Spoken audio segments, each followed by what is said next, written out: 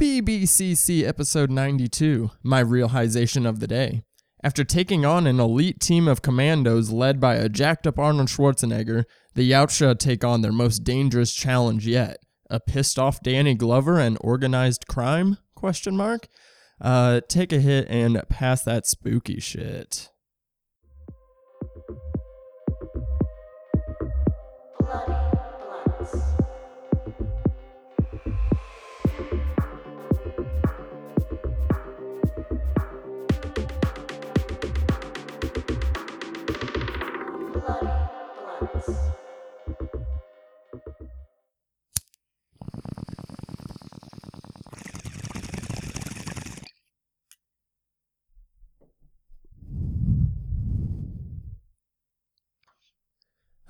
Hello. Welcome to the Bloody Blunt Cinema Club, a podcast very high on horror films.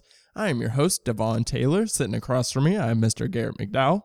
What up? We're back. It's been a very Predator-filled week, and we are back to talk about Predator 2.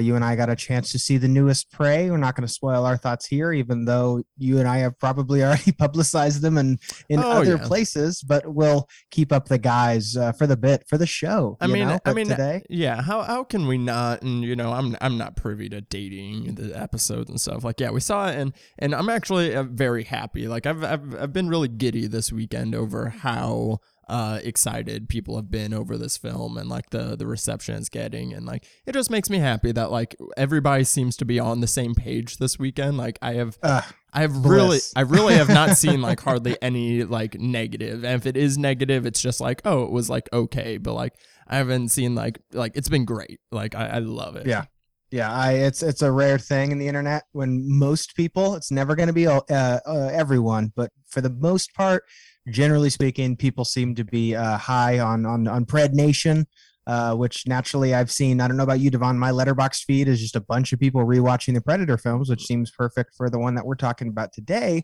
because this one was a rewatch for me. I had seen the film before, but other than kind of like the elevator pitch of this movie, I didn't remember too much about it. So it was a pleasure to go back and see what things I did remember, see what was kind of new and kind of fresh, and then also to see some call forwards with the new Prey movie, which I'm excited to mention here. Yeah, I'm intrigued. I hadn't, this was basically like, I mean, I had seen it, but like a very long time ago, basically a first time watch, but like a rewatch. And I don't know what the temperature of my takes are with this movie. I mean, I don't know if it's going to match up to the hotness in LA right now. You guys be welcome that for the quality of sound, I do not have like both ACs going. So I'm sweating it out for you guys. Me and Garrett both are, but I wonder how our guest is doing as far as temperature on the East Coast. I have a returning friend of the show. This makes the first 3-time guest on the show, so this is a special company as Jay Krieger, the host of the Daily Horror Habit podcast, is back. What's up, Jay? Not much. What's going on with you guys? Not much, man. Welcome. Yeah, you're the first in the 3-timers club. So we don't have any jackets, but but just know you're a very special friend. Once more, you get a free toaster. Well, I always enjoy talking movies with you, and I'm excited to get to be back. And this is the first time I've been on since obviously Garrett's joined, and I'm just excited to talk. Like you guys, I've got Predator fever at the moment. Ever getting to watch Prey. It's been an excuse to kind of just like stay away from the heat, right? I've been hanging out inside for a while, cranking the AC, watching movies, and getting to revisit Predator 2 after basically been rewatching the entire series over the course of like the last week and a half. So yeah, I'm excited to talk about Predator 2, which I know is definitely not a movie for everybody. So I'm excited to hear what you guys thought. Yeah, and I love that you came prepared. You cracked open a cold one. Makes me a little bit jealous. So yeah, maybe Devon and I will have to prepare next time. Maybe we'll have to crack open a couple of brewskis to talk about Predators. But until now, I was gonna do beer, but I'm just not feeling it at the moment. So I got some Squirt, some grapefruit soda on ice. So we're still nice and wet over here. Before we get into Predator 2, I did have an interesting question. As we just watched Prey, which takes the Predator into the Great Plains, And then, the hook of this movie is the predator going into the city. So intrigued with, going forward, I'm assuming we're going to get some more Predator movies. I hope they kind of keep this like anthology style going. So what would be a location or interesting setting that you guys would want to see a Predator movie? I have a couple ideas. Jay, do you have any ideas off the top of your head? Yeah, I think Prey did a really great job at capitalizing on something that we'd previously only really gotten to see in like Dark Horse Comics one shots, right? You get to see these historical contexts of putting either Predator or aliens in it. And so keeping with that, right, kind of either an 18th or 19th century setting, I would love to see, a Predator taking on a crew of people in like the Arctic or something. It was great to see after the movie's release, people have been kind of like spitballing ideas. And it made me think about like historical films or series that I've watched and like, oh, could this be a cool setting to drop a Predator into? And I was thinking about something kind of along the lines of, did you guys ever see that show, The Terror? It was that AMC show that was about a crew that ship basically gets stuck out in the Arctic and they're stranded out there. And I thought that something along those lines would be really cool, and seeing like, oh, initially it's just, oh, we're trapped out in the elements. And then seeing a crew fall apart as they try to deal with that, right? Is it mutiny? Is it people succumbing to the elements? Or is there something out there hunting them? And I thought that would be a really cool setting to see a Predator, run wild. And okay, I could get down on that, and because we get a little Antarctic in Alien vs Predator, but not quite a full on Predator movie set in. Right. And they don't even really use the Arctic landscape much either. They're in that like temple the whole time, so it's like they don't really take advantage of it. So like, yeah, something like that, like a more isolated Arctic film would be kind of interesting. What about you, Garrett? I love how Jay had a nice thoughtful answer. There wasn't just like snow would be cool. Where for me, I'm a little bit more sophomoric. I want to see a Predator take down a dinosaur. So like seeing them in like prehistoric times could be really interesting, because to me, a dinosaur seems kind of like the apex predator of its day until it wasn't. And to see maybe a time traveling Predator, have they figured out time travel, or what were the Yautja up to in prehistoric times? What did their gadgets look like? I'm with Jay that seeing them in throughout different time periods was really interesting to see how their armor had evolved, how their weaponry had evolved, how their tactics had evolved. So to see that taken back, a millennia ago into the Jurassic era, that would be really fascinating. And I also just want to see a Predator and like a Velociraptor just go at each other. I think that'd be pretty sick. That would be pretty sick. I mean, I don't think anybody would argue of a Predator versus dinosaur. I don't think anybody would argue that.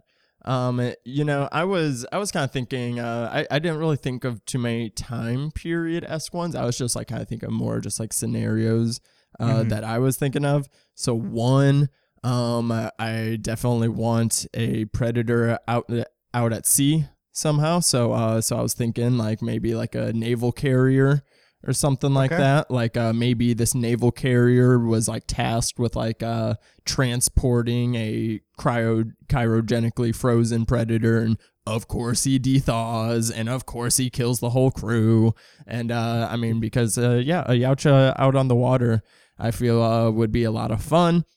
And then I also thought a Predator in prison would be kind of interesting. Maybe a prison in space, try to take a little bit of Alien 3 flavor and do it better, maybe. I don't know. But I think a Predator in a prison would be very interesting, just like a bunch of dangerous criminals. They kind of take some of that idea with Predators, but I think contained within the prison would also be kind of interesting. I want more contained Predator thrillers. I like having the expanse and like lots of space. I want a contained one now.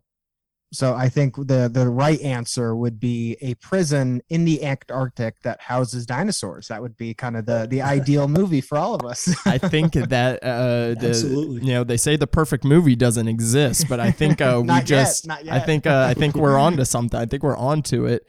But speaking of perfect movie, we're not talking about one today. We are talking about a different type of movie. Let's get into the Predator sequel.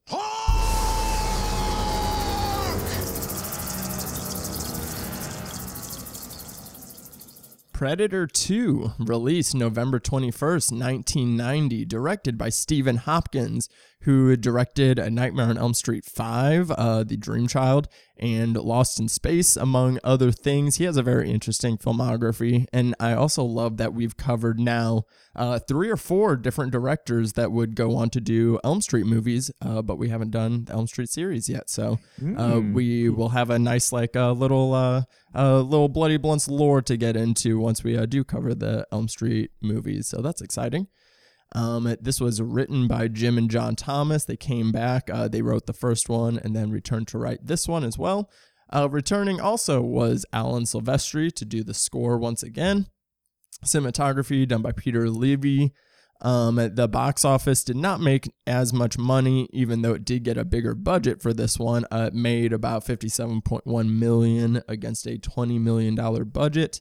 This has a 32% on Rotten Tomatoes on 31 reviews and a Letterboxd average rating of 2.9 out of 5 compared to Predator last week, which was a 3.8 out of 5. So Jay, what made you want to talk about Predator 2? Because you did have the pick of the lot. I thought people were going to be fighting over Predator 1, and then I gave you first pick and you chose Predator 2. So why? Yeah, so I picked Predator 2 for a couple of reasons, and we'll get into them, obviously. But the main thing is that this was a movie that when I saw it for the first time, maybe, I don't know, 7 or 8 years ago, or maybe even longer than that, I absolutely hated this movie. I was like, there's no reason that this should have Predator attached to it. I don't understand why this is the direction they went in. This is nothing like the original, right? You can kind of get where I was at roughly a decade or so ago when I first saw it. It was very much regimented in the mindset of like, well, different is not good, and that's not what they should strive for with sequels. I have since, changed my tone and my thoughts greatly on specifically sequels and, in horror in general.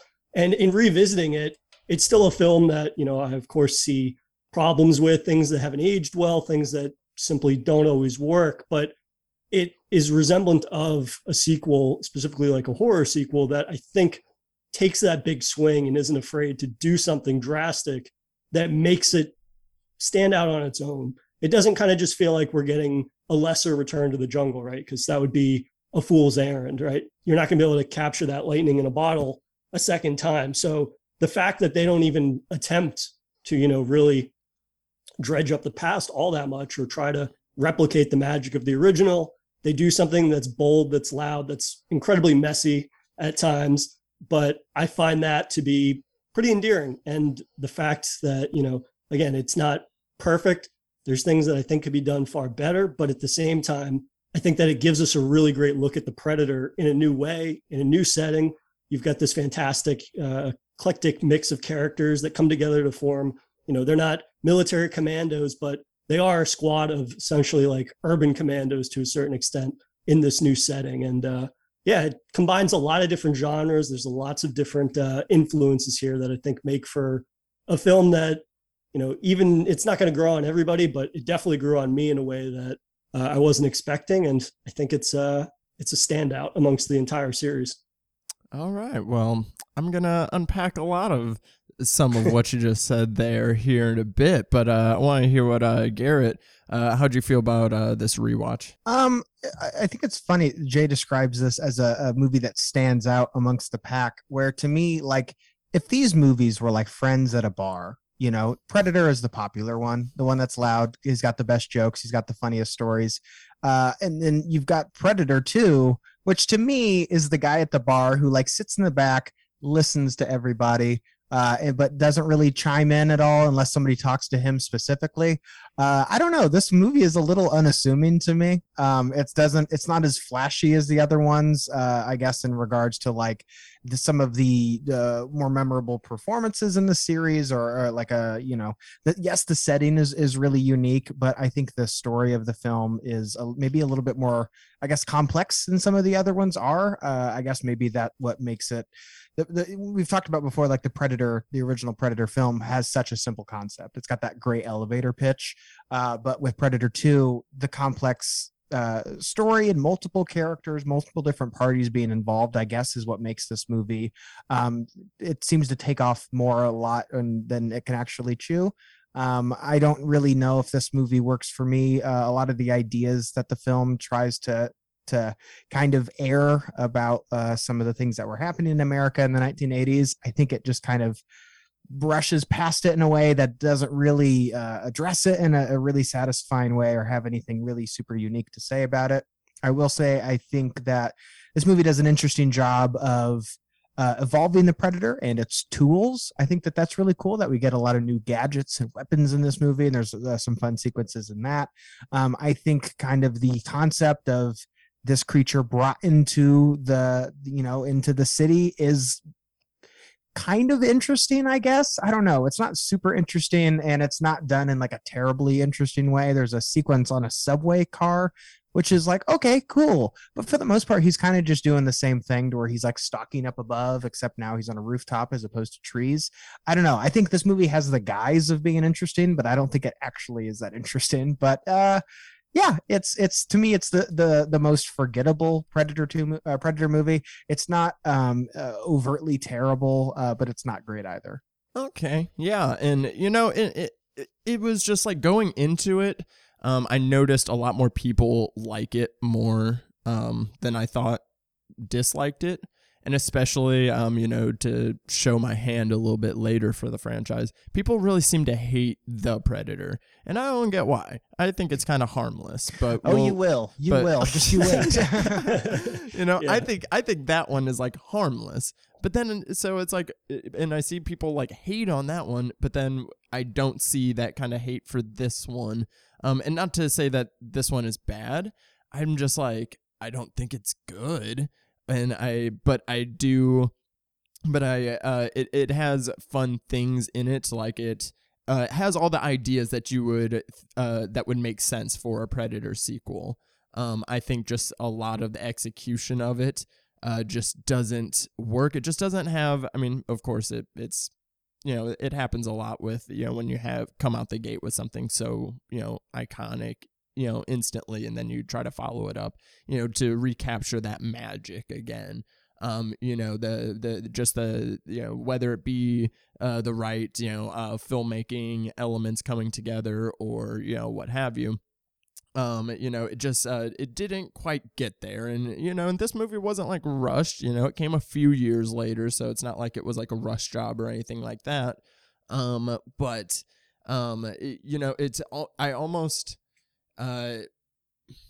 It's like I almost wish I feel like this movie would work better if it was a first movie in a series. But then I guess it's like maybe when you look at this franchise, it's not a linear franchise per se. It is like kind of a little sporadic. So I mean, I guess if you look at them side by side, it's a different story. But it's like because like the whole idea of like, okay, well, there's this gang war going on. Who is infiltrating it and causing a ruckus? We already know it's the Predator. So it's like, it kind of takes away some of the tension. But if this was the very first Predator movie, I feel like this might play a little bit differently for me. But as far as it being a Predator sequel, gives me more quabbles with it. But I'm intrigued to dive into it. So I think we should obviously start off with like the new setting and what that does change for the film. I love one of the taglines for the film is "He's in town with a few days to kill." Is on one of the posters. I thought that was pretty great. So Jay, what do you think about moving it into the city?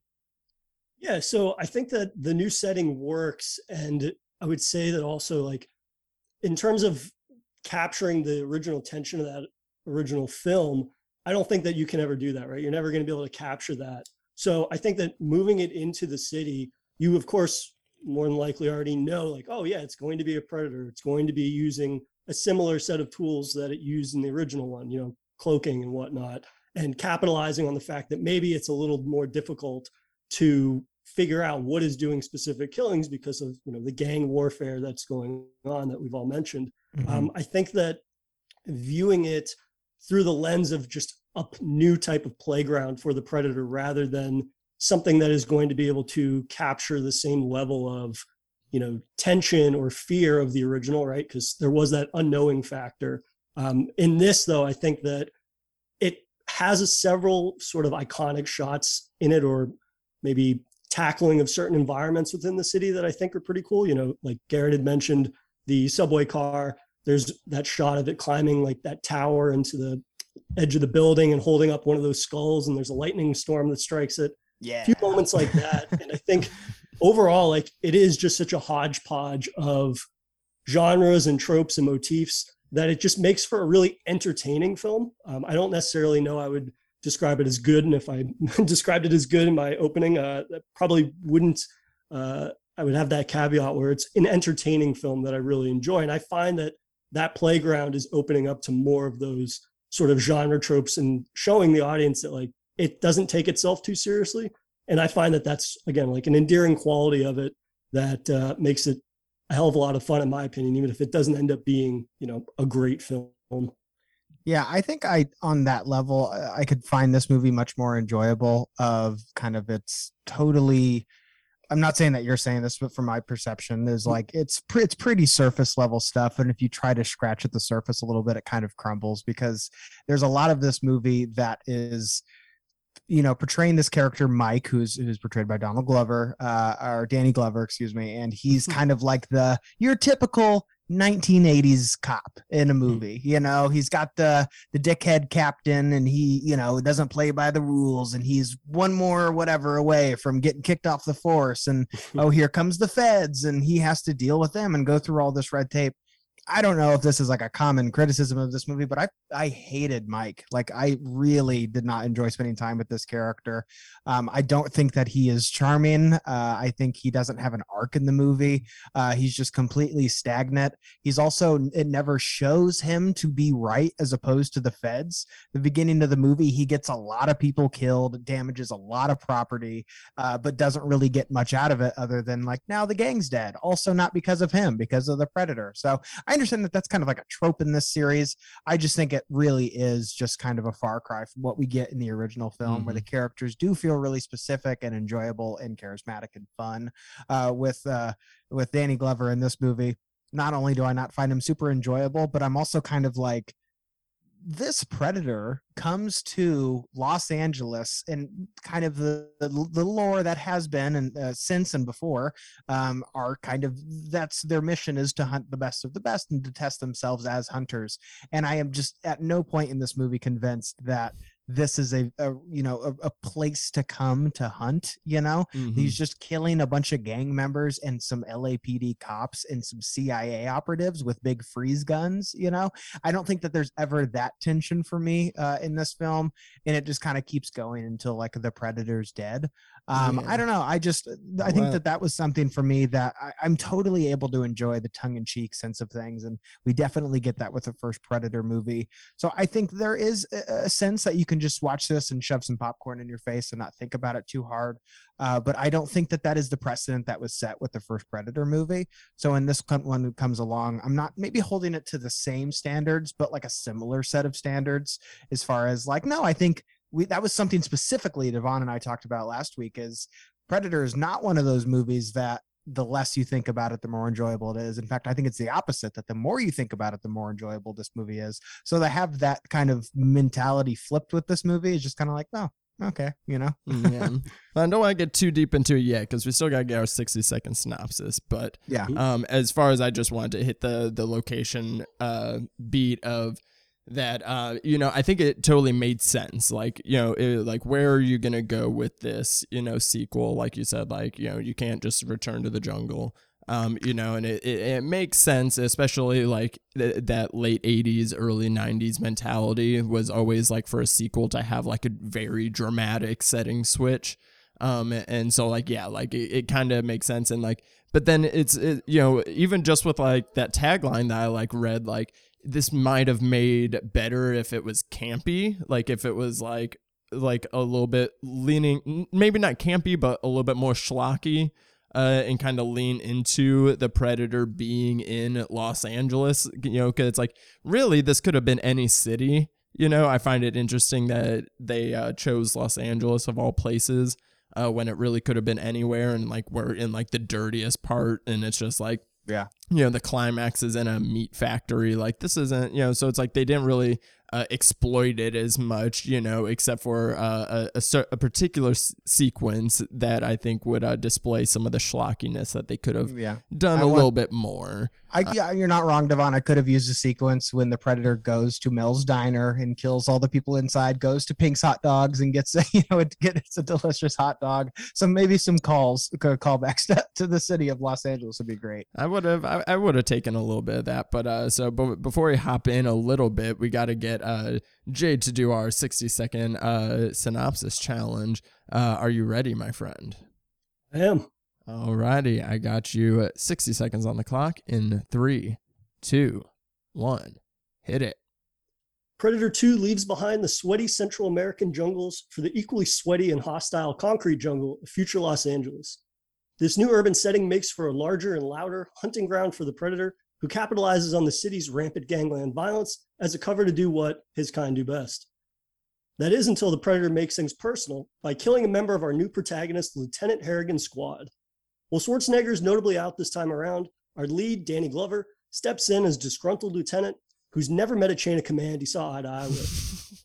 What he lacks in muscles, he makes up for in gumption and a general disdain for authority, makes him a fitting leader of his special squad of misfits. 20 Qualities seconds. that come in handy when the LAPD's investigation is challenged by a secret government agency who take a particular interest in their findings. Contending not only with government suits led by Gary Busey, Harrigan, his squad, and anyone deemed as a threat find themselves within the crosshairs of a new kind of Predator. 2. There we go. Nice. We got it in there. You had a nice like little gear shift there that you like shifted it up, and then you still like had time at the end, a little extra headroom there. I was terrified all day that I was going to go over. It's funny because I don't think about it until like the moment before the show, and then it's like, oh yeah, what strategy am I gonna take with this one? But you definitely nailed it, because it's funny for this being a sequel. There is a surprising amount of just things going on in this movie, plot wise. Like there's really just like a lot going on as far as they some of the subgenre territory that they go into is, of all the things I thought they would add into the Predator franchise, I wouldn't expect, again, like if you're gonna go into the city for the to go into crime territory, into gang wars. I'm like, wait, like where does this all fit in? And then it's like that's just kind of backdrop for then like also, some government conspiracy stuff going on. So it's like the direction that they went in approaching, these ideas is what I find fascinating, because I don't think that like any of these ideas are bad. It's just like, but why did you do it that way is what I find interesting, because like, I don't know, the whole crime procedural aspect of it, just, I don't know, just doesn't really work for me, whether it be Mike himself. He is funny. He's very creative with his use of motherfucker and pussy and various phrases throughout the movie. But the crime stuff just doesn't work. Like, why didn't they just have the Predator just like terrorizing a high-rise building or something? Like that would have been, just, a little bit more fun to me. I don't know. I feel like this one just went a little too serious until it does have its like moments of like goofy comedy here and there. Oh, see, I view it kind of the opposite almost. I view it as being goofy right from the beginning. And that's kind of how I view the entire thing, right? You're swapping out the protagonist from the previous film as being these, commandos, ultra skilled. Apparently nothing can stop them until, they meet the ultimate Predator. And this time it's kind of just going up against these schlubby detectives, which, as Garrett said, there's no indication that they are the best and the brightest. And especially Mike himself, like, why is he so confident? Why does he hate authority so much when it doesn't seem as if he has the results to like back any of that up. Right. They say in his file, he's got like the top arrest rate. So I think, before Danny Glover breaks into this podcast, but yes, I see your point that he seems like a terrible cop. Yeah. Well, that's the thing. Like, at what expense, right? As you said, all of these cops end up getting killed. I mean, when he comes crashing onto the scene of the shootout at the beginning of the movie, he not only almost runs down civilians and cops, but like is destroying other vehicles. He destroys his own vehicle to a certain extent. Yeah. And just like right out of the gate has a presence that, you know, you're never going to be able to replicate the presence of Arnold, you know, being all ripped up and, you know, the short sleeve shirts and everything, or vests. But here you have somebody that basically comes in and makes so much noise, they're unavoidable. But at the same time, like, are kind of like a clown to a certain extent, in that they have been doing it for so long, and yet they should probably have a little more eloquent of a manner of getting things done. But it kind of just informs his not being by the book mentality. I mean, in what I find interesting, or like what I'm wondering is, because like you said, like you know, what we assume from the Yautjas, you know, that they seek out, you know, the best of the best, or like, you know, these worthy adversaries. So it's like, who are his targets? Because I guess it's not the cops though. Like, is its target literally that it wants to stop these gangs because it doesn't like gang violence? Like, so, you know, like I because again, like you said, it's like, yeah, obviously these cops, like, just like, you know, aren't going to be a match for it. And the gang really isn't either, you know? So it's like, especially, I mean, and we'll kind of get into it when we talk about the actual Predator himself, maybe, you know, I guess, and maybe we can go ahead and transition to that. Is like this one, you know, the City Hunter for me compared to the Jungle Hunter is like, this guy seems like a seasoned veteran. He seems like he's been doing this quite for a while. He's out for numbers and trophies. Is what it seems like he's out here doing. You know, he's a little bit bigger and beefier than the previous one. He's got more armor. He's got more gear. And technology with him too, because like he's out here just for the he's not in it for the respect anymore. Maybe that's why you know, it doesn't matter that he's going against these gangs or the cops, because like he's not really in it for the respect anymore. Like I see this guy as like, he's just numbers and trophies at this point now. I saw Garrett, were you shaking your head or nodding your head? Oh, that was a hard disagree from me. To me, he is like, I think this Predator's a scumbag. Like the fact that I think he's a scumbag too. Oh yeah, I think he's a lunatic. Like he goes to the city and just killing people, just like not even for sport. To me, he's like the Jake Paul of Predators. You know, he's like, oh, I'm such a skilled boxer, I'll beat anyone. It's like, okay, why don't you go up against a boxer? Like, yeah, you have an impressive record, but not against like professional boxers. Where at this guy, it's like, oh, he's got such a high kill count. He kills so many people in this movie, and it's like, yeah, a couple of beat cops and some gang members. It's nothing really super impressive about this, which makes me just think that he's just a complete lunatic. Like this guy's just a maniac. I wonder if like other Predators are like, oh, Phil, oh, that guy's the worst. Like he's just killing everybody. Yeah, we don't hunt with Phil anymore. Yeah, we don't fuck with Phil.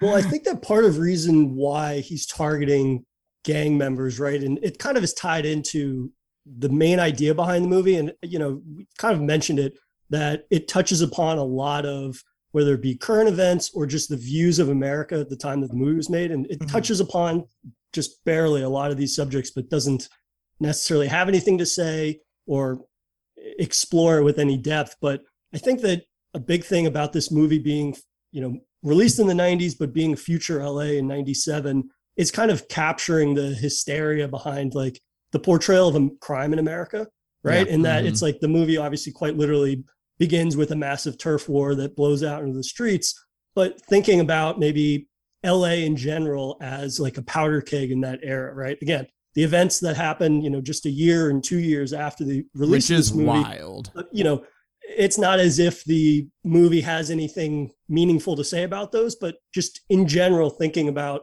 people's worst fears of LA back in the day, or just maybe American urban cities in general.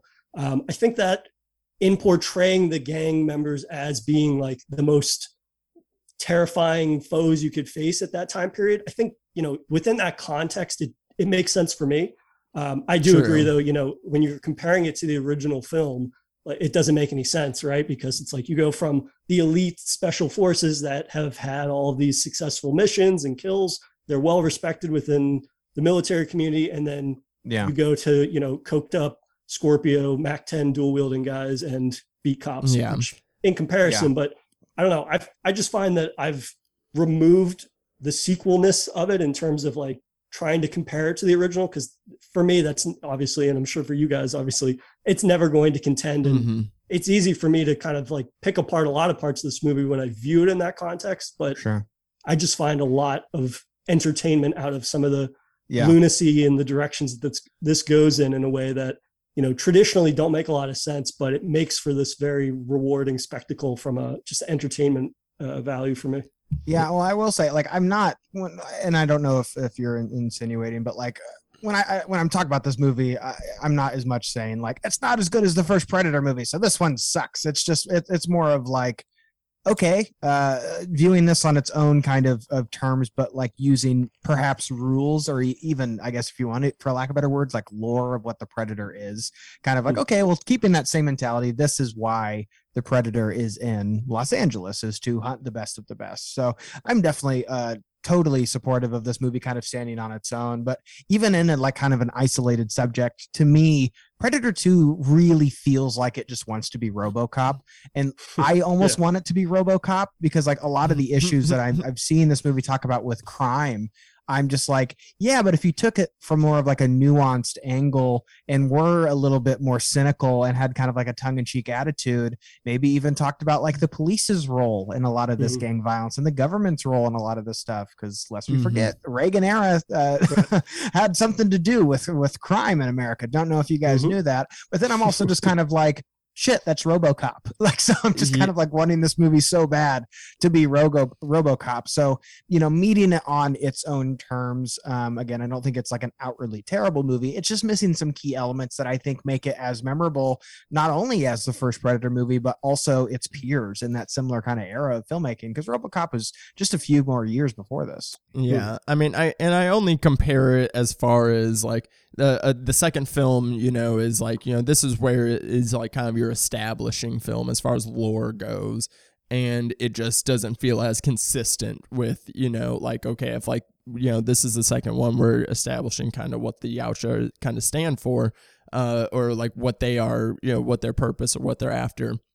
You know, it just feels slightly inconsistent with that, because it, you know, and the timing of this movie coming out just a couple of years before the LA riots is pretty fascinating.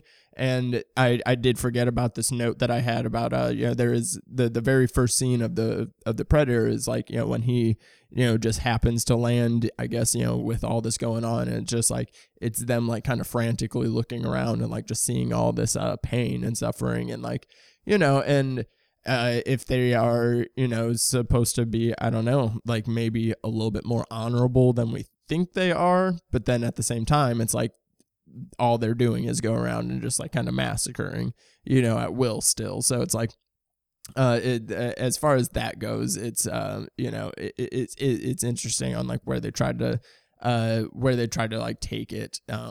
I don't know. Again, it just I wish it didn't feel it's like if you're gonna go serious, then I feel like they maybe could have made their intentions a little more clear, and then they kind of bring it in later when they, you know, want to study it, and of course, like, you know, the American thinking is, well, of course we want to not, you know, find it to study it because it's, you know, alien life, but because, oh, it has this technology that can upgrade our weaponry for war, you know. Totally. So and they have a comment where Gary Busey says something about that predators are drawn towards areas of conflicts in their previous research, and you know, they don't really go into it in the later films, and so I wish they kind of would have explored that idea a little bit more here, and maybe that would have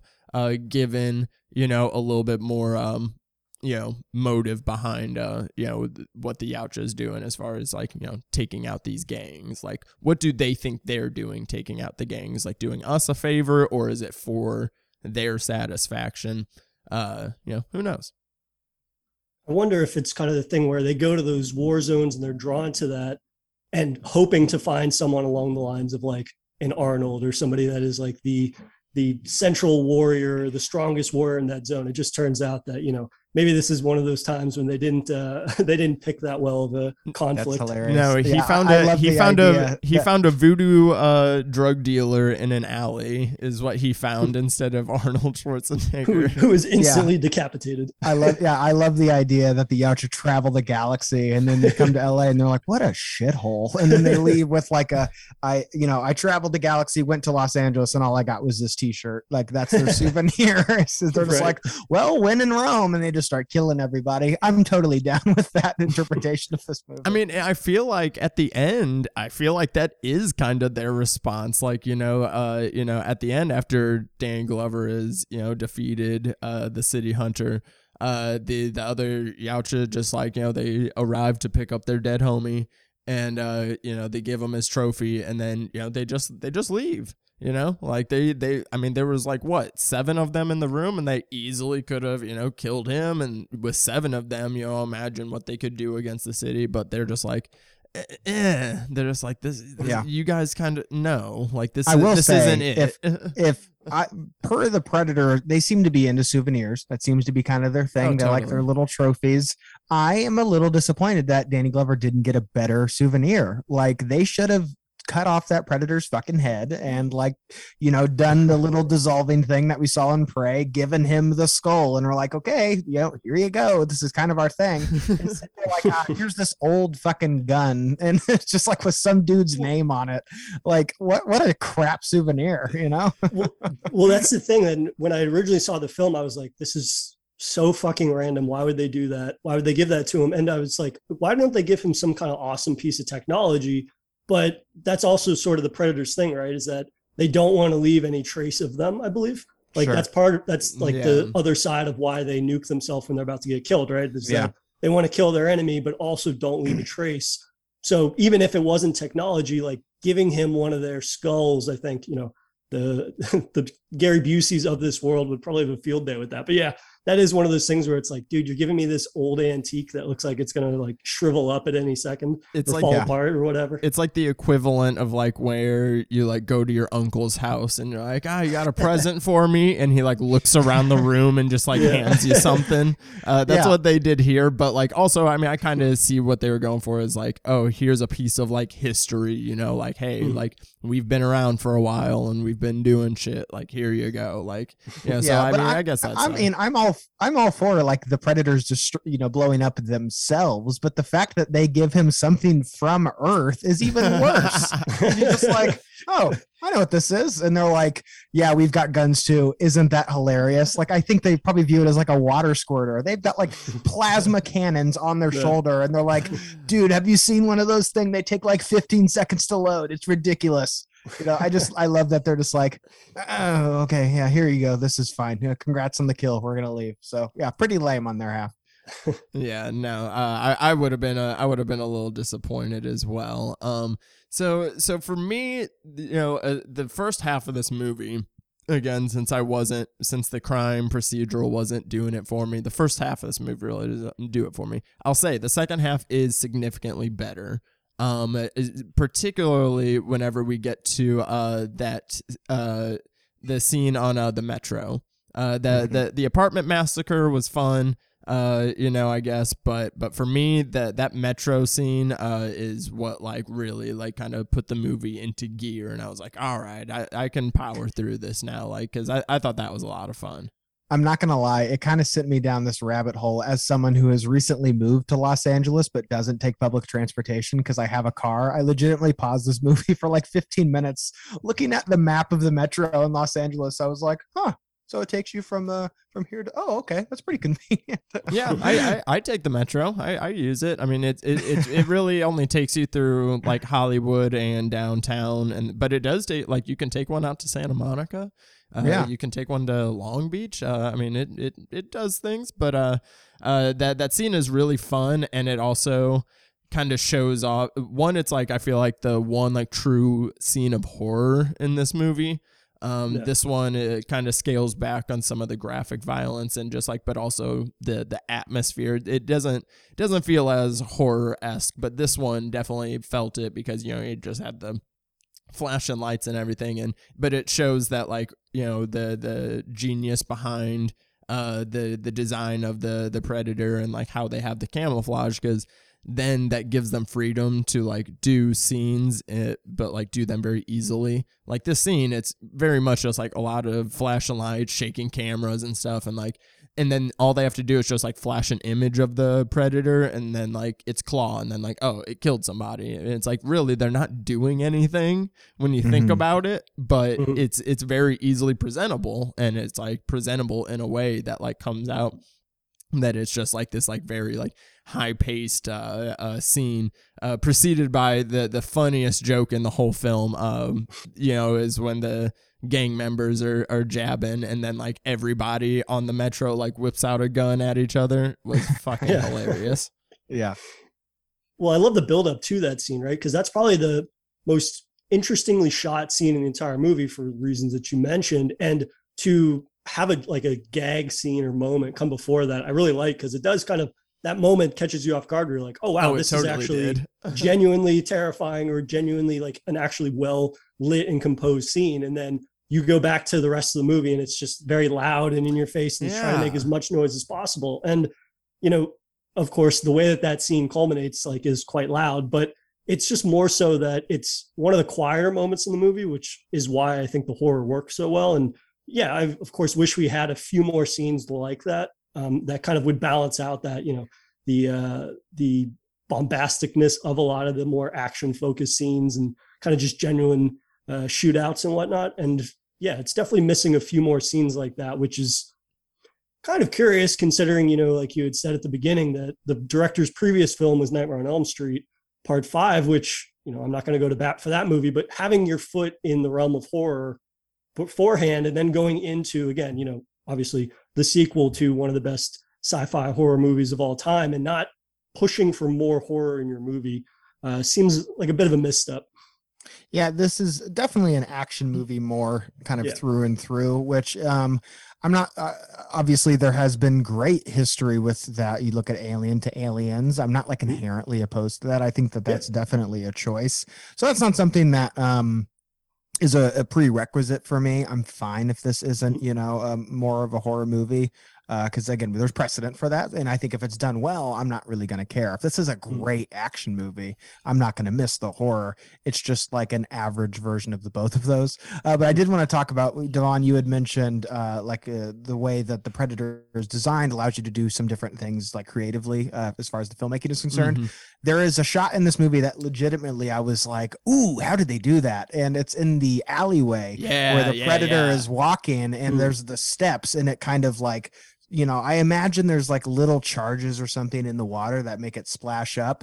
I just thought that was like super, super clever and really creative. And it's a great way to blend like practical effects. And then I'm sure it's not CG, but more of like, you know, kind of optical effects at the same time to make the scene like feel super lived in.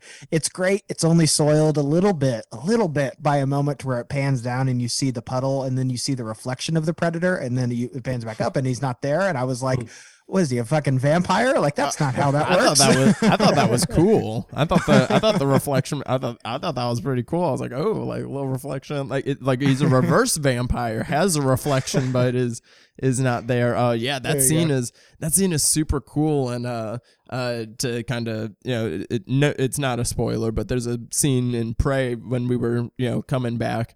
And there's a scene in Prey where they're walking in the water. And I remember you go, oh man, I feel bad for the, you know, animator of that scene. About that afterwards, you know, like, you know, the trickle, and it didn't look all that great. But in this one, it looked fantastic. That shot in the alley was phenomenal.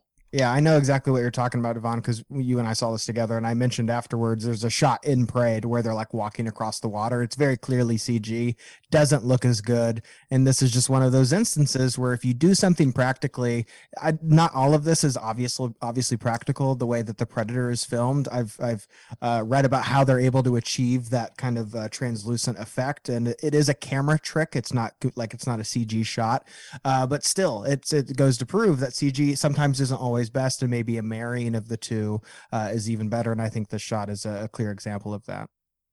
I like too that it foreshadows the Predator's cloaking downfall later in the slaughterhouse section, right? When his cloaking fails, and you realize, oh, it's because of course, the overhead sprinkler system and whatnot. So just pairing, like, that's a moment in this movie that when you look at the rest of the movie, it almost seems too smart for the movie, because it gives the audience that early inkling of like, okay, so the one thing that they have to avoid is getting wet during that entire scenario, which, you know, of course, be sure you learn that in the original film, but just in terms of this movie kind of catching people up and not doing it in a way that immediately references the previous film.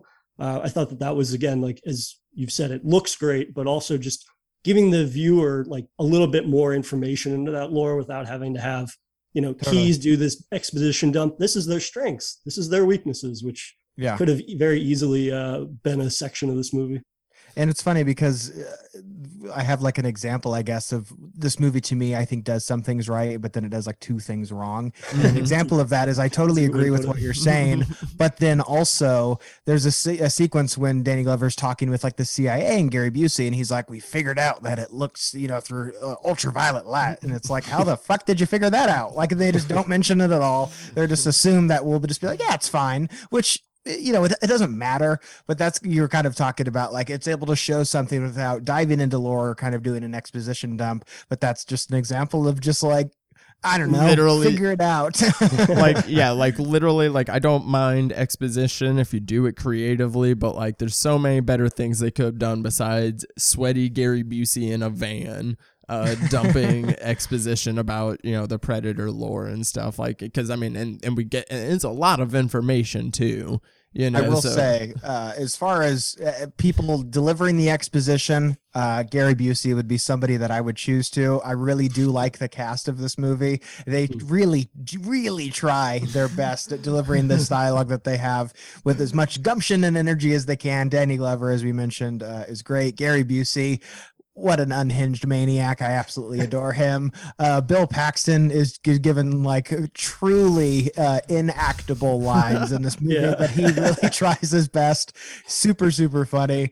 And then you have like Adam Baldwin, who is this like CIA operative guy, with Morton Downey Jr., who plays like this scuzzy kind of TMZ reporter guy. So there's a lot of fun people in this film that seem to be aware of the movie that they're in, and they truly are hamming it up, which is definitely appreciated, and kind of leads me to believe that it's like, oh, maybe they're a little bit more aware of the type of movie that they're making. I don't know. I mean, yeah, I definitely would not. It's definitely not the cast. Like, yeah, like you said, like the cast really is giving it its all. Like, everybody is like, you know, doing their best. So it's like I can't tell if it's a writing issue or if it's a directing issue.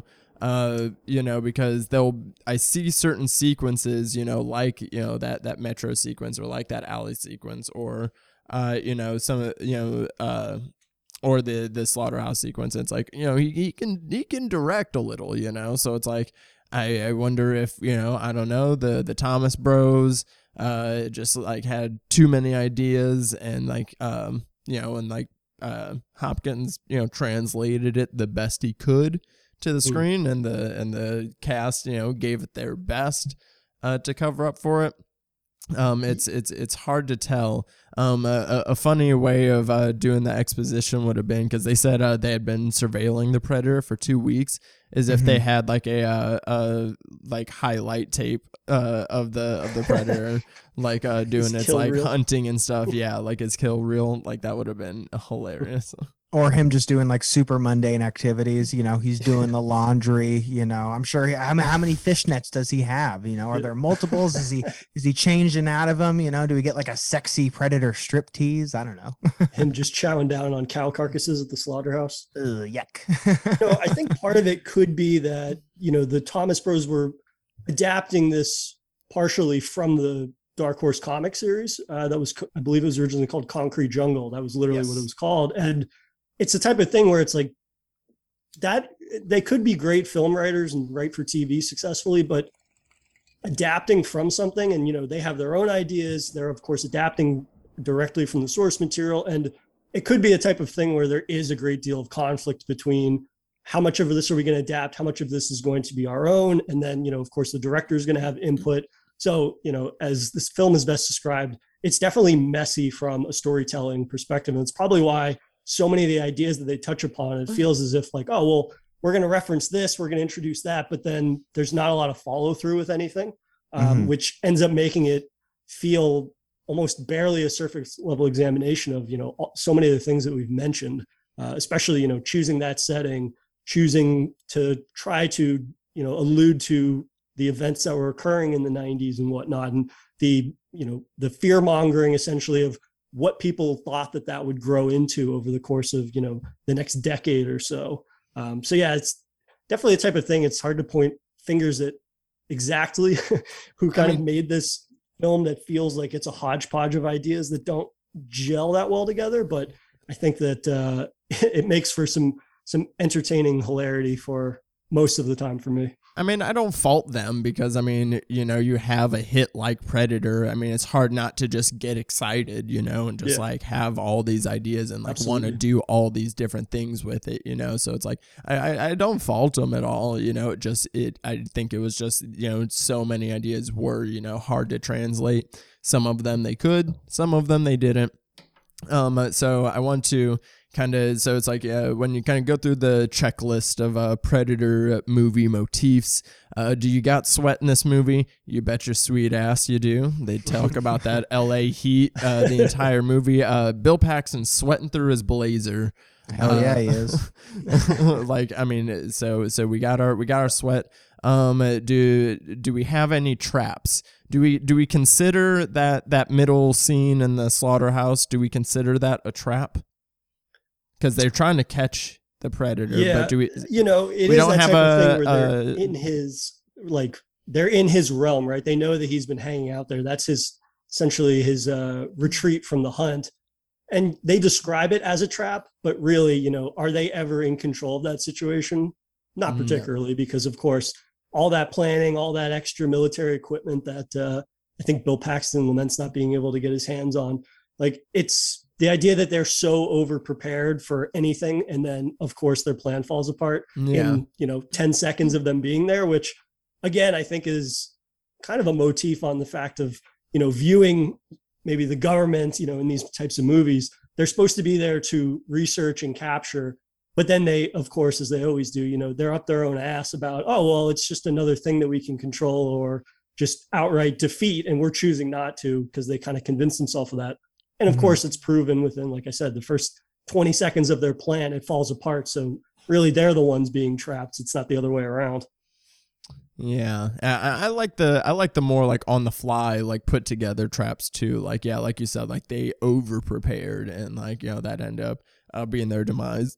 And then do we have our, one-on-one showdown? Yeah, basically everybody else besides Danny Glover does die for the most part. I love Gary Busey's death was pretty great when he's like, get out of here, I'm saving your ass. This is between me and him. And then just gets sliced in half. Fantastic. Great. So we have our one-on-one final showdown. And I don't find the fight between Danny Glover and the City Hunter particularly interesting itself. It's a lot of just gunfire and then but I do appreciate the length of it. I like that there's kind of a fake out. Like I truly thought it was like over at the rooftop, and then there's literally a whole second level to this solo battle as they keep going, and then they end up in the Predator underground ship thing. And so the showdown itself definitely does not have the same primalness and scrappiness that the first one has. This one is just I give Danny Glover's character credit for his stamina, but it's not as interesting, but the length of it though is funny to me.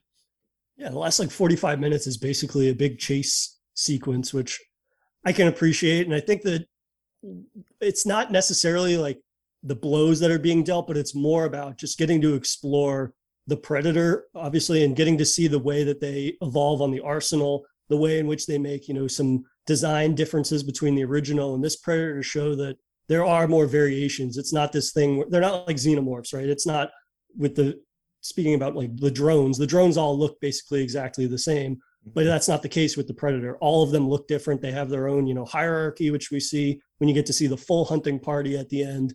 And definitely those scenes where the Predator is hunting the very beginning, but especially in like that penthouse shootout, you get to see more of a display of the types of equipment that they use. So it kind of just shows they're ever evolving. And, of course, when Stan Winston's studio is behind it all, it's going to all look fantastic. And to Garrett's point, like the practical work for the costumes themselves, I think is fantastic. And it's just nice to not see an over-reliance on techniques that resemble CGI or something along the lines of kind of early CG, and just going more for, displaying the Predator as it is, but taking variations that, push that design in a direction that's different than just like, we're going to, change the hue of the Predator skin color or something like that. It feels like, and they did, I mean, they built a new one from the ground up. They built several models for that end sequence in the UFO, or the Predator ship at the very end, which I'm appreciative of, even though it is short-lived. But it's definitely something that I enjoyed getting to see them expand more on the Predator mythos and what they're capable of. And then that would extend to, of course, other films down the line. Yeah, I think the Predator in this movie, I really like how it looks when the mask is off. I don't know if there's any kind of new, I'm sure they learned some things from the original film in regards to the prosthetics of everything, but I think it looks really terrific. I also wanted to mention, I don't think we've talked about this on the show before, but I was looking at this and I don't know if this is common knowledge. Kevin Peter Hall, who portrays the Predator in both of these movies, also portrayed Harry from Harry and the Hendersons. So Harry from Harry and the Hendersons and the Predator have the same eyes. So didn't know if anybody knew that. I don't know if that comes through in his performance at all. But I really do like the way that this Predator looks without the mask. The mask itself, not my favorite. It looks kind of like the same as the original, but it's a little whiter. I would have preferred like a very drastically different helmet in this movie. I think that could have differentiated itself a little bit more from the first one. That's a bit of a nitpick. I will say I really like, you had mentioned the Dark Horse comic, the Concrete Jungle. I really like the way the Predator looks in that with like the teal and the yellow and everything. That looks really wonderful. But yeah, for me, I love how this movie evolves the traps and the tools that this Predator has in its arsenal. The spear is something that is very iconic from this movie and has, continued into other Predator movies. The little disc that he has is things you can use in like Mortal Kombat and everything. So I love, and I definitely want to acknowledge that this is the movie that a lot of those, weapons that we associate with the Predator are either addressed or more prominent in this movie for sure.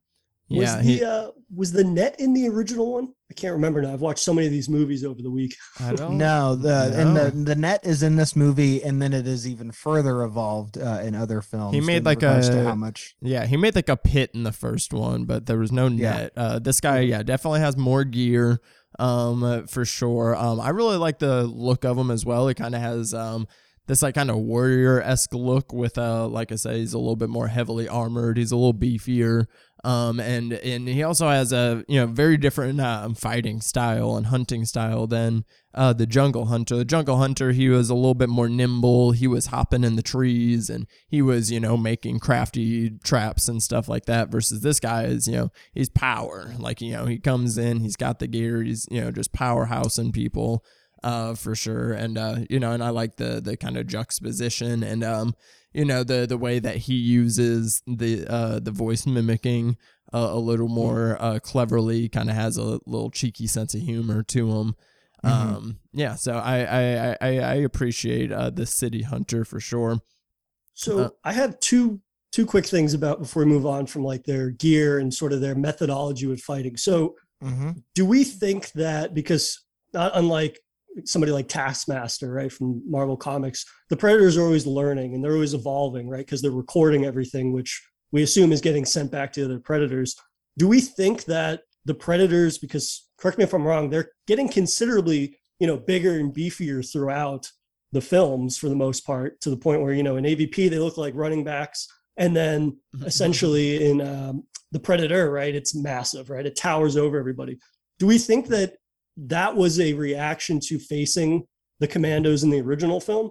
in that they're like, oh, we're finding these guys that are, bigger than life itself. Like the idea that they're reacting to that they're not as nimble, that being nimble was like the downfall essentially of that original one. Do you think that that's something that could be potential? I like that theory. I like that theory a lot, actually. That makes a lot of sense because if you think about it, this one is kind of built like Dutch in a way. Like, he is like really big and like, like very muscular. That's interesting. I like that theory quite a bit, actually. Yeah, I think there is definitely some water to be held in there. I don't know. I don't know if it would have helped the first Predator to be a little more beefy. He would have been slower getting out from the under that big ass rock. But that's that's what they think though, because Dutch was the winner, so they go, oh well, that's the winning form right now. I guess, but yeah, as far as like if you are a Predator coach, these guys are on like a squad, and if they're like, oh man, if Doug would have been a lot bigger, he maybe could have bench pressed that rock. I don't know if it would have been super helpful. So I don't know if that's the main note that I would have had. And it's funny because Prey, if you want to talk about learning things, Prey has the inclusion of something that is the downfall in regards to mud. I'll just say that, I won't go into it anymore. So I like the idea that instead of getting more and more beefy, they're maybe just like, okay, you're going to the city. Okay. Last time there was just way too much mud. It was really difficult to see. In the city in Los Angeles, there's no mud. It's all dirt. So that'll be perfect. Let's go there. We'll be safe, right? He needs to pick an environment next time that isn't prone to rainstorms and whatnot. But exactly. I guess the other thing that I was wondering when Garrett mentioned he likes the look of the Predator's face, it reminds me of the slaughterhouse scene when, of course they come face to face. And, Harrigan is about to finish that iconic line, right? You're one ugly motherfucker. But before he can finish the line, the Predator grabs him by the throat, which stops him from finishing the line. And then the Predator finishes the line himself. Do we think that the Predators had like heard that line from Dutch in the original one, and he kind of like anticipated that coming up and was just like, shut the fuck up, I'm about to kill you. You're not gonna insult my people. They've talked about it for sure. They're like, man, yeah, you hear what that motherfucker said to Mikey before he blew him up? Like, that's fucking bullshit. Like, they don't want to get roasted the second time. They talked about it for sure. Yeah, I love that there's Predator gossip happening. These are all. I want the Predator bar side spinoff show. I want the comic of the Yautja Training Academy. I want that show as well. Like I love, like all this implied things that are going on with these huntsmen. If you watch like Alien versus Predator, you can like see the Yautja's like home world, and they have like skyscrapers and buildings and stuff like that, which leads me to believe there are like either they took over this planet and they have their own society, or they built that, meaning there are Predators who are like construction workers and architects.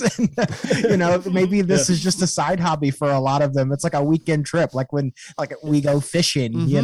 Maybe I want to see a Predator who's got like a shirt and tie on, and there's a bartender like cleaning a glass. There's got to be this other world out here of the Predators, like mundane daily activities. I love the idea of an architect Yautja that goes hunting on the weekends. There needs to be a sequel where like one of them is on that weekend retreat or fishing or something, and then he gets a call like his brother got lit up by an Earthling, and he has to run and then learn how to fight and go defend his family's honor. I love it. I very much we don't really get a movie from a Yautja's point of view, and I don't know. I feel like that would be kind of interesting. So let's go ahead and get our final thoughts on Predator 2. Jay, what are your final thoughts, and what are you going to give this out of five handguns? Mike is a big handgun fan. You see that collection he had it in his trunk? Yeah. Furthermore, off that point, like the idea that they're giving that he's allowed to just like run around with the Desert Eagle, which is with a scope, like, with a scope, and everybody's got laser sights on their guns, and just, a scope on his pistol grip shotgun. It's just it's all ridiculous, but they all look like GI Joes. I love it. Yes. That's the best way to view them. They're just GI Joe characters. But Predator 2. uh, arguably a very messy movie, does not carry itself like a proper sequel should. I definitely get more entertainment value out of that, I think, than most do. I think that there's so many things that could be improved upon it, but I just find that it tackles those subgenres and makes them into something that I end up watching and having a lot of fun with. It feels a little more accessible for, my buddies that are less horror inclined. They're definitely more like action movie people from that era, or, 80s, 90s, that definitely click with that in a way. And as sidetracked as it gets, from doing things that resemble in the original or being consistent with some of the lore or the, mythology that's tied there, we still get to see an expanded, arsenal. We get to see an expanded view at them themselves that I appreciate. And I think that, again, for as messy as it is, that really is the building point for several sequels, if not all the sequels that came after it. Even if, you go back and it's not a film that a great deal of people view as being higher up on the Predator list, it's one that I still come back to and have a great deal of fun with. Okay. And how many out of 5 did you say? Yeah. I give it 3 out of 5 handguns. 3 out with of 5? the scope. With the scope. With the scope. With the scope. Yeah, with the scope. Maybe 2.5 and a scope. We'll see. Yeah, for me, being such a big fan of the original Predator film, it's difficult not to hold this movie up to really high standards. But I think even stripped of that kind of expectation of what a sequel should be, I don't think that this movie really does stand on its own. I do admire a lot of what this movie goes for. It really swings, and it swings hard. It is in not only like a really unique and different setting, but it also, the story and some of the other genres that it plays with, I think are unique. There's definitely an attempt to be made to say something, even though it's quite opaque and mostly like a glancing blow. If anything, it's not super resonant or doesn't have a lot of staying power for myself. I do like that this is more of an action film. I think that that's totally fine, totally fair game in regards to doing that, exploring different genres and other sequels. I don't think that this has to be married to being this perfect blend of horror and comedy, or horror and action. If this wants to go more towards to being an action film, totally fair game. Just for me, I don't find the action in the movie that spectacular. There are a couple of sequences that I think are memorable. This subway sequence is great. I also love it's kind of the shot of this movie, and even on like the Sega video game cover and a bunch of stuff with the Predator with the spear and the skull in the sky getting struck by lightning like Highlander style. I think it's completely ludicrous, but I love it. I really like that this does introduce new things, introduces new gadgets, new ways that predators can hunt, also expands upon the lore in regards to the predators and their involvement with xenomorphs, and introducing other predators, and like kind of, when Danny Glover kills it, the guys just show up and they're like, all right, fair game. And then, it kind of, I like the way that it expands things. I just don't think it's a great movie, unfortunately. I think it is entertaining, but it's not nearly as memorable, or it doesn't engage me even emotionally like the first Predator film does. So for me, I think this film does some good things right, or does some things well, but it does a lot more wrong, unfortunately, for myself. But I'm still able to enjoy this movie. I still enjoy the character of the Predator and seeing him in this unique environment. So for me, I'm at 2.5 out of 5 Desert Eagles with a scope. Because I'm also gonna go 2.5. So I think this would be like one gun has a scope, one doesn't. Because I'm also going 2.5. The movie, I like what it does to progress the Yautja lore and its weaponry, its design, and we definitely get to see a lot more of it in the film, like as far as like actual screen time of the actual Predator. Definitely get a lot of them getting more creative with the way that he kills and the way he uses his technology. So those things definitely did work for me. And putting it in a city setting, can totally work. I'm not here for the crime cop procedural and gang war stuff. Just didn't exactly work, but and as much as some of the movie especially in the first half, did drag a little bit for me. Flashes of, style from some of these action set pieces did work for me. But the ones that did kind of lean a little bit more horror, of course, are the ones that I like a little bit more, but that is okay. We still get enough of it here. But yeah, definitely not my favorite protagonist either. Definitely not my favorite showdown, as we're gonna kind of discuss some more of these going forward. So yeah, I'm sitting at 2.5 out of 5. 2. Oh, and my biggest disappointment was after all the praise we gave him last episode, our boy Alan Silvestri, still the GOAT, but just came very uninspired in this film. The score did so much work in the last film of contributing to the atmosphere and changing the subgenre of the film as we're watching it. This one just felt very generic, felt phoned in. I don't know. Maybe Alan Silvestri didn't actually do this one. Maybe this was one of his interns did the one for this. A ghost score. Yeah, he said, he goes, yeah, here, do this one, kid. Yeah, this is good practice for you. And then he kind of revised it or something. I don't know. So that was a big disappointment for me. There was Alan Silvestri. But still the GOAT. But let's talk about some of these other movies that we think of when we think about Predator 2.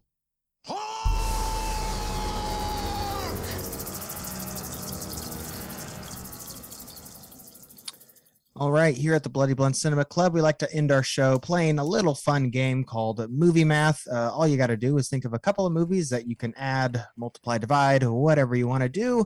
Just got to equal the movie that we talked about today, which is Predator 2. So, Jay, what are some movies that you're adding together in your equation, all of which just equaling the film we discussed today? Yeah, so I have to start by saying this is the most fun I've ever had with math in 30 years of life. And the movies I'm going to pick, of course, are leaps and bounds better than the movie we talked about today. But I'm starting my equation with take the hunting party and taking the fight to the creature mentality of James Cameron's Aliens, adding John McClane's anti-authority and fuck the feds mentality of John McTiernan's Die Hard, and then multiplying it by the misfit buddy cop shenanigans and action of Tony Scott's The Last Boy Scout. And you get Predator 2. I totally track with a lot of what you're saying. I think some lesser action heads would be like, what do you mean? They're all kind of the same thing. But I think that they definitely have these distinct kind of flavors, which do make up this movie for sure. Yeah, that one's definitely a great, if you were elevator pitching this to somebody, you're like, hey, this is what you're going for. And you're like, yeah, that sounds great. And then this is what we get instead. For me, mine is pretty simple this week. I got Jurassic Park, The Lost World. The creature in the city, running wild, doing all that kind of stuff. It gives me similar vibes. The second half of this film, you got this team in their outfits chasing after it, and this whole final sequence kind of spans, they go from the slaughterhouse and make their way, underground and, through, various places and stuff. And the way that the action kind of sprawls about, kind of feels like that, but also just, it does feel like a dinosaur running around LA a little bit. And multiply that by Lethal Weapon. I mean, also because Danny Glover. But it's them taking on a drug cartel and drug trafficking and sweating a lot and cussing a lot and lots of gunfights. Except these ones are louder. I remember Jay did mention that, geez Louise, some of these action scenes are just so loud in this movie. Obnoxiously so. So loud. But yeah, so that's what I got for mine. Garrett, what I like what you got going on here. Take me through it. Thank you. So in the parentheses, tracking with me, we've got Jason Takes Manhattan for pretty obvious reasons. You've got this kind of fish out of water story of you've known this person in this particular environment being a threat, remove them from that, put them in the city, despite the fact that no, this movie does not take place mostly on a boat. This is in fact in Los Angeles. Okay. But Jason Takes Manhattan also has a pretty memorable subway sequence. So that definitely helps out here. I'm adding that with To Live and Die in LA because I think that also is a film that, you know, the title probably should have cued you in, really captures the spirit of Los Angeles in this particular kind of era, from more of like a crime perspective. Definitely a lot of sweaty investigative kind of cop stuff going on in that. However, To Live and Die in LA is like a bit more highbrow for what we see in Predator 2 here. Yes. So to add a little bit more kind of schlockiness to this, I am dividing it by RoboCop. And the reason I'm dividing it is I'm only taking like pieces of RoboCop, not the good stuff, not the bad stuff either, but not the great stuff. Right. It's not like you add it to this and it's like a winning recipe here. Like I said earlier on, this does have a lot of similarities with RoboCop, but more in like, you know, this is like the Kmart brand of RoboCop, because that's a pretty high bar.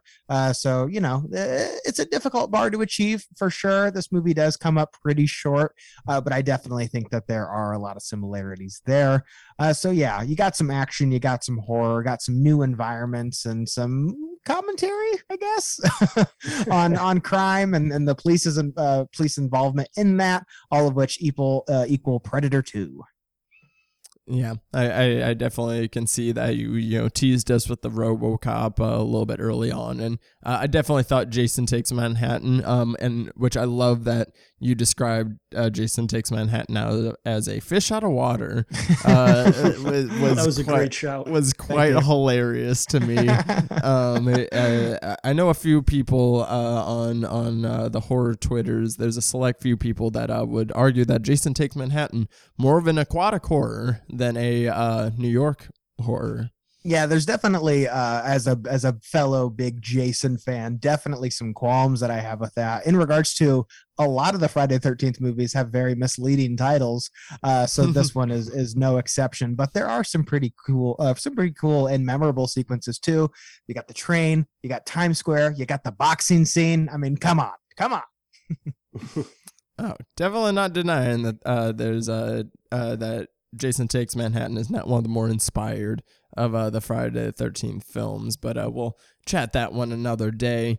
We got more Predator films to talk about for the rest of the month. Excited for that. But Jay, thank you so much for coming on to the show. Tell us a little bit about what you're doing on your podcast and where the people can find you.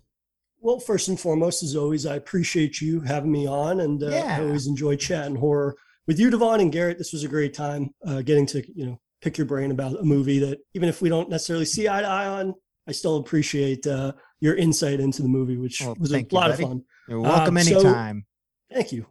So for my stuff for social, you guys can find me at Not Funny Jay on Twitter. I do 2 podcasts. I do Safe Room with my transatlantic brother, Neil Bolt, for Bloody Disgusting, where every Monday we release an episode about a horror video game, whether it be, you know, classic or contemporary. We tackle that. And then on my lonesome, I would do a horror movie podcast called Daily Horror Habit. And you can follow that at Daily Horror Pod. And there's a new episode of that every Friday. Thanks again, guys. This was a blast. Yeah, of course, man. Now, yeah, we are 3 for 3 on each other's. Garrett, you gotta get on in there, and we gotta mix you up. But send those invites. Absolutely. Again. I was gonna say, you know, obviously, Devon, you have an open invite. You were one of my, you know, first podcast pals. No, Devon, you're not invited. And Garrett, you know, that invitation obviously extends to you as well. Whether you guys want to do double guest, if you guys want to do solo guest spots, you guys are more than welcome on Daily Horror Pod and Safe Room if you guys get the inkling to chat horror video games ever. Ooh, interesting. It's funny. I love horror movies. Obviously, I am a weenie with video games. Horror movie video games scare the shit out of me. And it's so funny because I'm a seasoned vet with movies, you know. With video games, I feel like I'm in control of things, which I don't like as much. So that would be funny. In the kind of realm, Alien Isolation, great horror video game, also scares the shit out of me. So one of the first games we covered, and yeah, that was definitely a terrifying experience. Yes. I've wanted to get into horror games, but I'm not a big gamer. I play Madden, and unless there was like there should be like a zombie mode, that would be fun. Madden on zombie mode would be a good time. But so we are on to the third film of the Predator franchise. Next episode, Predators. I think this one might actually be the most divisive of the franchise because I think there's a lot of big fans of it, me included. And then I know there are some people that really dislike it. Some people are kind of indifferent about it. The feelings about this one are pretty all over the map. So excited to have a rewatch of it. I haven't watched it in a few years, so this will be a nice fresh rewatch. So excited to get into that. Garrett, what are you working on right now? Oh, you guys can find me on YouTube and TikTok. If you guys want to see my thoughts on Prey before our big discussion, I've got a review posted for that, as well as some other horror goodies. I posted my review of Bodies. So if you want to see my thoughts on that movie and some other things coming, you guys can follow me on TikTok at Garrett McDowell. If you like some more podcast goodness, you can follow me at my Star Wars podcast, which is Scum and Villainy Pod. Got a lot of exciting stuff to be talking about very, very soon. But as always, just movies, talking about them on some form or another. What about you, Devon? Oh, same old jams. You can find me on Twitter and Instagram at _daddydisco. Gonna be out in the desert, throwing a little mini festival out in the desert this weekend. So and we're gonna be shooting the whole thing. So excited for that. So over the next few weeks, we'll have some musical performances that I'm sure we're gonna be dropping over on the Beta Wave YouTube channel. So excited for that. It's also a meteor shower too, so that's gonna be man, yeah. So it's gonna be a good time, and hopefully get some good footage from it. So excited for that. Yeah. I'll go ahead and do it for this week's episode of the Blade Blunt Cinema Club. New episodes drop every Tuesday. Make sure you're subscribed and you do not miss an episode. You can follow us on Twitter and Instagram at Bloody Blunts Pod. And if you are listening on Apple or Spotify, rate us 5 stars, write us a nice little review. We'd sure appreciate it. But until next time, guys, stay lifted.